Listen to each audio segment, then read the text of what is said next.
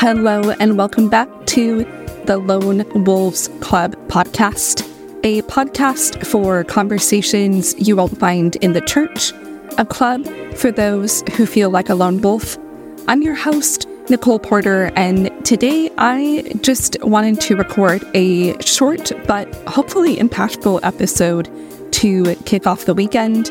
So I am recording and hoping to upload this on a Friday, which I don't usually do, but I have been a bit slow with the podcast lately.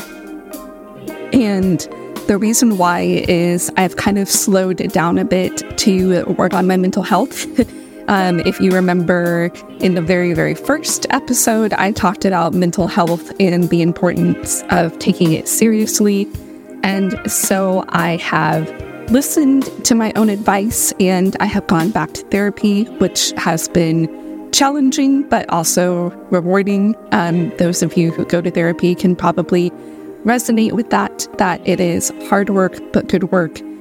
So this is just a transparent, vulnerable reminder that prioritizing your mental health is important.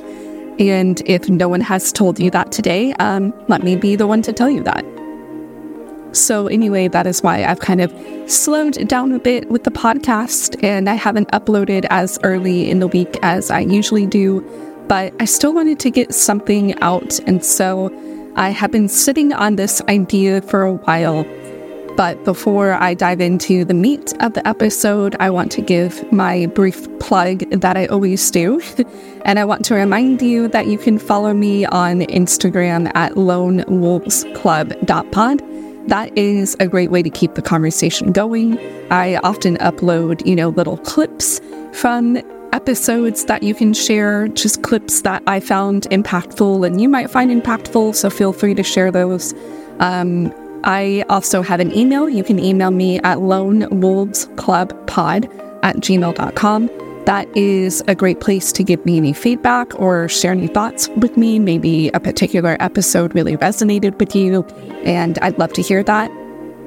Or maybe you have ideas for a future episode. Maybe there are topics that you don't hear about in your Christian community too often, and you would like to hear my take on it or open it up to our community to talk about. So you can get in touch with me there.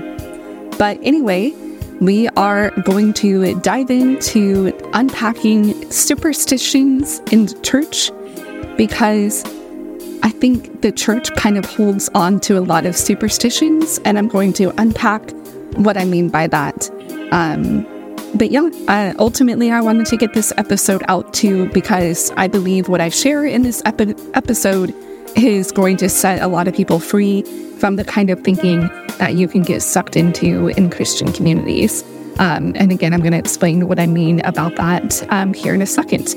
So anyway, I hope you enjoy this short and sweet, but hopefully very impactful episode. All right. So as the title of this podcast episode states, there are a lot of superstitions within the church and Christian communities. Some churches and communities hold on tighter to superstition than others, but those superstitions are still present. Again, just a quick disclaimer to say not all churches are superstitious or have the kind of superstitions that I'm going to talk about in this episode.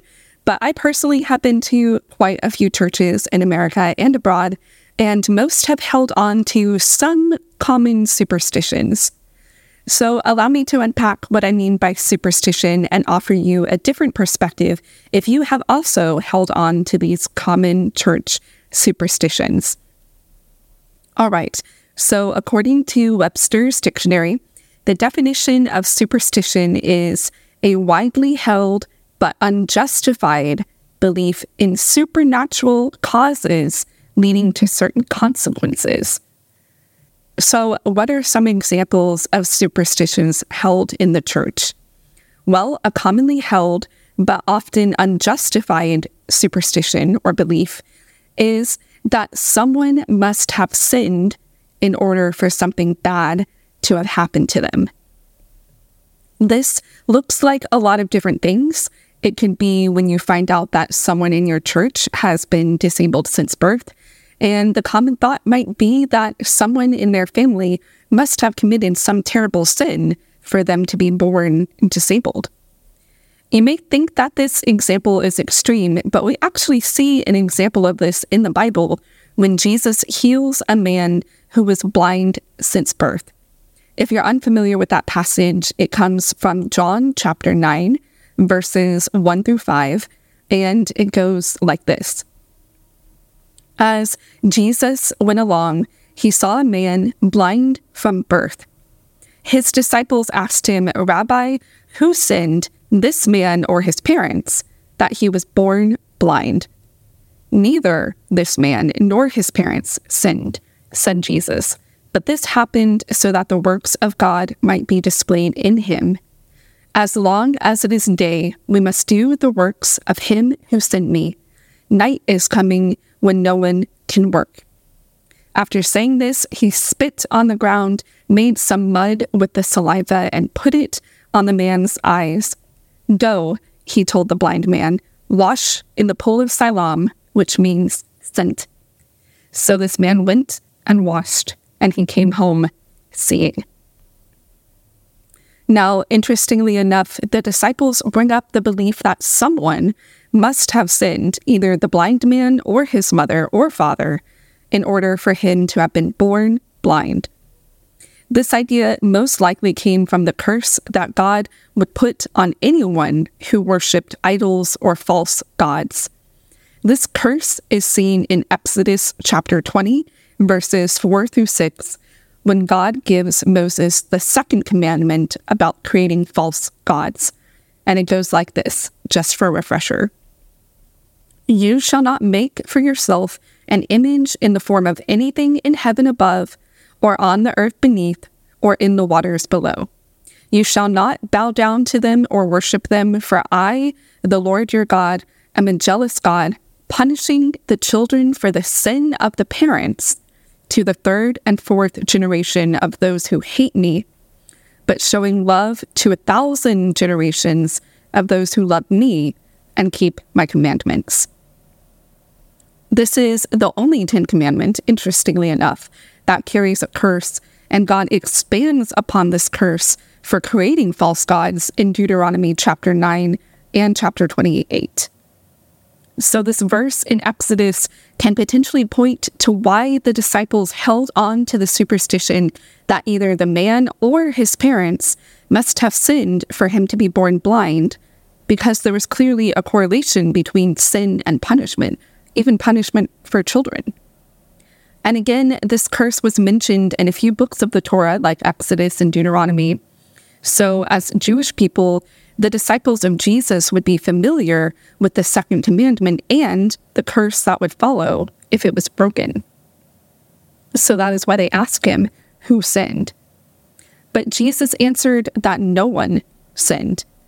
And as it says in John, this happened so that the works of God might be displayed in him, talking about the blind man.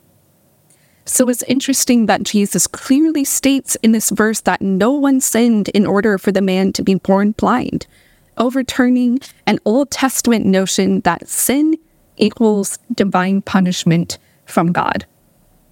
However, I feel like many Christians don't share this same mindset that Jesus had, and instead many Christians cling to the idea of superstitions, especially when it comes to trying to explain why tragedy has befallen someone. Now, I don't find that this is a helpful mindset to have, because I personally, and I'm sure many of you listening, have experienced someone trying to explain a tragedy that happened in your life with superstition. And by that, I mean that I, as someone who has a chronic illness that I've had since birth, has sat through many sermons where various pastors have said that if you are not healed, it's because you don't have enough faith. I've heard so many pastors spin a variety of that superstition. I've heard pastors say that if you are in need of healing for any ailment, you are already healed. You just need to believe it. I've heard some pastors quote the verse from Isaiah that says, "By his stripes we are healed." And they love to hone in on the verb choice in that scripture, which is present tense. We are healed. Not that we have been healed or we will be healed. We are healed. So, since you are presently, actively healed by Christ's sacrifice on the cross, you just need to believe in it in order to be cured of whatever ails you. I know, of course, pastors don't intend to be insulting or insensitive when they say things like this, but I find it hard to not be insulted by the superstition they hold on to, that I just haven't been healed yet because I don't have the faith enough to believe that I already am healed. And this line of thinking doesn't sit well with me because I think it's opposite from the mindset that Jesus has when it comes to healing and faith. A favorite passage of mine regarding healing is in Mark chapter 9, where a man comes to Jesus asking him to heal his son that was possessed by an evil spirit. He tells Jesus, "If you can do anything, please have compassion on us and help us." Jesus answers the father, "If you believe, all things are possible for him who believes." Then the father replies, "I believe, help my unbelief." In this passage, we see that Jesus tells the father, "If you believe." He didn't shame the father for not believing enough. He didn't tell him that his son is already healed. He just needs to believe it in order for it to be true. He meets the father who is struggling to believe at the level of his faith and says, "If you can believe." And the father answers honestly, "I believe, help my unbelief." I take his answer to show that while he does believe, he also has some doubts, which I think is normal when it comes to faith. We can believe, but we can also have doubt, and that doubt doesn't cancel out our faith. I mean, how many times did the disciples doubt that Jesus could do what he said he could do, even after they saw him perform miracle after miracle?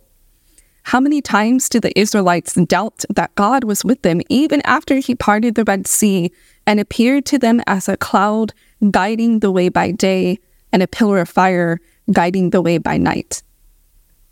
Even though the heroes of faith from the Bible saw such supernatural and miraculous events time after time, they still doubted.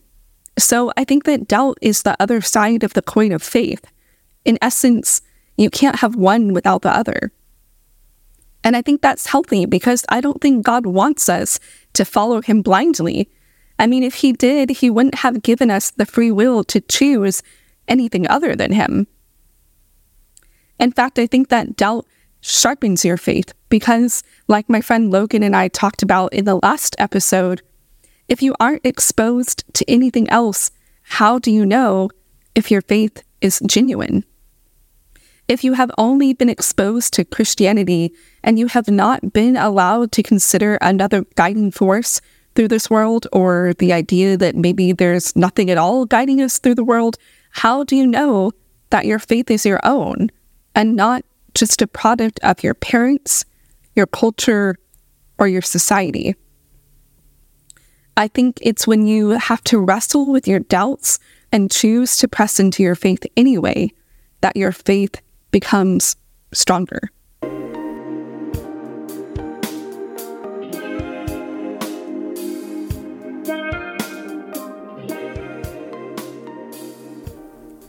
So I think it's insulting for pastors to declare that if you haven't been healed from an illness yet, it's because you lack faith.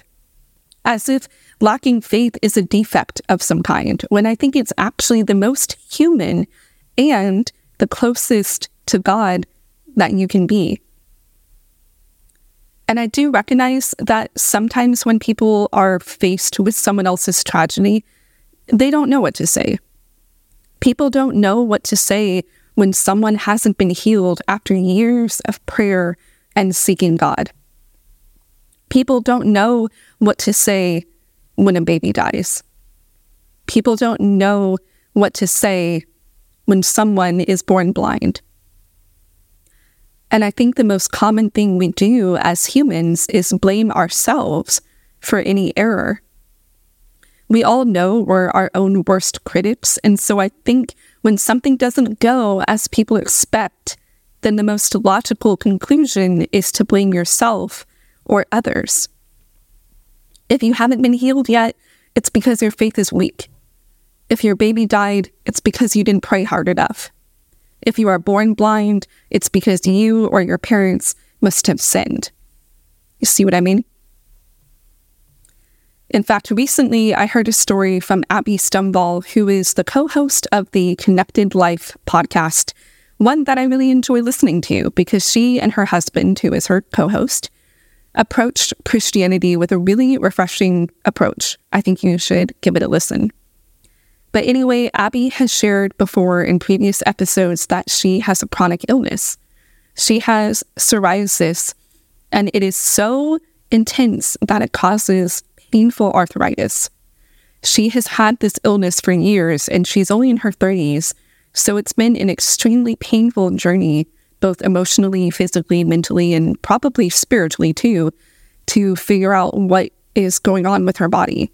She's had to go on really extreme diets to kind of reduce the inflammation in her body. She had to fly to Spain to see a doctor who specialized in the kind of psoriasis that she had. Like, it hasn't been an easy journey for her. So anyway, she shared in one episode that she had an incredibly hard conversation with the lead pastor of her church.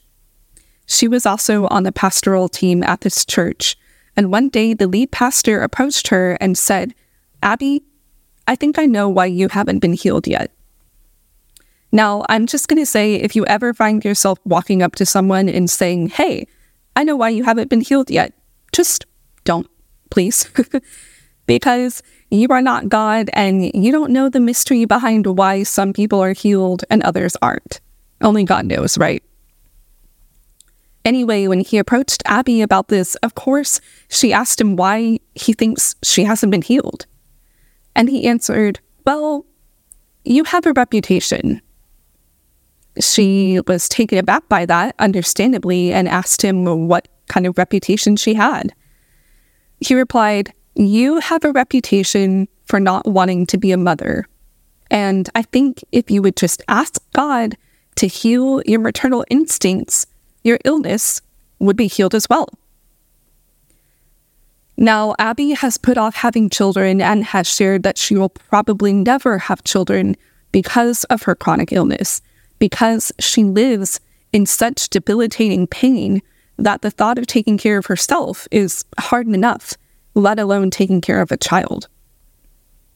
And I really resonated with that because I won't have children for the same reason, but that's an episode for another day. I'm actually planning one where I'm going to kind of deep dive into the, stigma that every woman needs to be a mother. But anyway, that's for another day. Anyway, I can't imagine the pain of someone that you trust, a leader in your church, someone you work on the same team with, coming up to you and saying that you have a reputation, because that implies that other people have been talking about you behind your back and assuming things about you, like how they assumed that Abby just doesn't want to have children, not understanding that her illness is what's keeping her from having children. And then on top of that, he tries to explain her chronic illness away by hanging on to the superstition that you must have done something in order to be sick. That because you can't heal your maternal instincts, you are doomed to live with a chronic illness. It sounds intense, but that's basically what he said.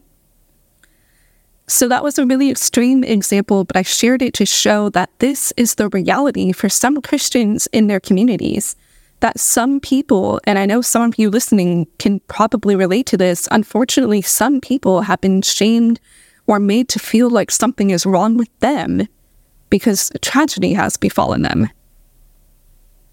It's kind of like the other superstition that people hold on to that I also think isn't helpful, which is the idea that God won't give you more than you can handle. I don't know where that phrase originated from, but I have heard it a lot in Christian communities, and I'm sure many of you have too. Some of you may have even had this phrase said to you in the wake of life's hardships. The reason why I don't like this superstition either is because it's just not true. My chronic illness at times has felt like more than I can bear.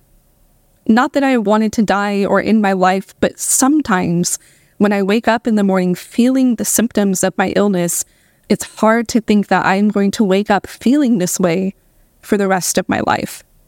That feels unbearable to me sometimes. But I manage it by going to therapy, leaning on God, my friends, my family. I also think sometimes about what would happen if my husband were to pass away before me. And that would also be unbearable to me. I mean, even thinking about it now makes me want to tear up. And I know that people live with illnesses that are way worse than the one I live with. I know people have lost loved ones. I know that people have gone through hardships that are just straight out of hell, to be honest. So no, I don't hold to the superstition that God doesn't give us more than we can handle. In fact, one of my favorite verses is from John chapter 16, verse 32. It goes like this: "In this world you will have trouble, but take heart, for I have overcome the world." This quote comes directly from Jesus after he tells his disciples that he is going to be crucified and tells them about the persecution they will face for continuing to believe in him after his death. Jesus himself says that in this life we will have trouble, but he also promises that he has overcome the world and that he is with us, right? That's the last thing he says to his disciples before he departs earth. He says, "Surely I am with you until the very end of the age." So I think we can find comfort in that and lean into that truth that even though life is hard and full of hardships, God is with us in the midst of things. I think we can also be freed if instead of having to hang on to superstitions or explain away someone's tragedy or even our own tragedy, we can just sit with it. Sometimes, or maybe often, bad things happen to good people. Sometimes you continue to be sick with a chronic illness even though you have prayed for healing for years, like me. Sometimes your loved one dies at a young age, or you even lose a baby. There is no order to the chaos in life except for God. Life is hard, but he is with us every step of the way. The world is full of trouble, but God has overcome the world. And it is in the quiet stillness that God urges us to sit with him, to sit with our pain, our tragedy, our heaviness, our illness, our brokenness. And if we sit with him in the stillness, if we don't push away our pain or hang on to superstitions to try and explain it away, he will answer us about our pain. And I believe that to be true. I will end this episode with a story that I feel captures the point I'm trying to make. After church one day, a friend of mine felt like she was supposed to pray for my healing. Usually I shy away from having people pray for that because honestly, it can feel disappointing because after so many times of having people pray, I'm still not healed. Or, sometimes I would feel defeated by hearing pastors say that I don't have enough faith to be healed. And so I would just kind of shy away from people offering to pray for my healing. But that day I agreed to let her pray for me. So we sat down in the foyer of our church and she prayed with me for a long time. And I started to cry because I was just feeling so overwhelmed by the thought that God wasn't hearing my many, many, many prayers to be healed. And I remember thinking in my heart of hearts, God, I have waited so long for you to heal me. Then, in that stillness, in that quiet, where I was honest with my pain, not trying to shove it down or explain it away with superstition, I heard God answer me. And he just said, I know, with all kindness and gentleness in his voice. And, I wasn't healed that day. I know some of you may be wondering why God just didn't heal me in that moment. Why did he answer me but not heal me? And I don't have the answer for that. That is still a mystery that belongs to God right now. But I do know that after years and years of unanswered prayers, just feeling God acknowledge that I have been waiting for so long to be healed meant everything to me, because it showed me that what he has promised is true, that he is always with me, even in the midst of my pain. And if I can't be healed on this side of eternity, I'm at least thankful that God has showed himself to me time and time again, and he has never left me in the midst of my pain. And that is enough. It may not be what I want, but it is enough. So I'm going to end things here. But next week, I plan on diving deeper into the idea of healing and how it hasn't been handled in the best way by the church. I have more of my story I want to share and more wisdom from other pastors that have helped me wrestle with my chronic illness and desire to be healed. If this episode has been helpful to you, please share it with someone else that you think needs to hear this message.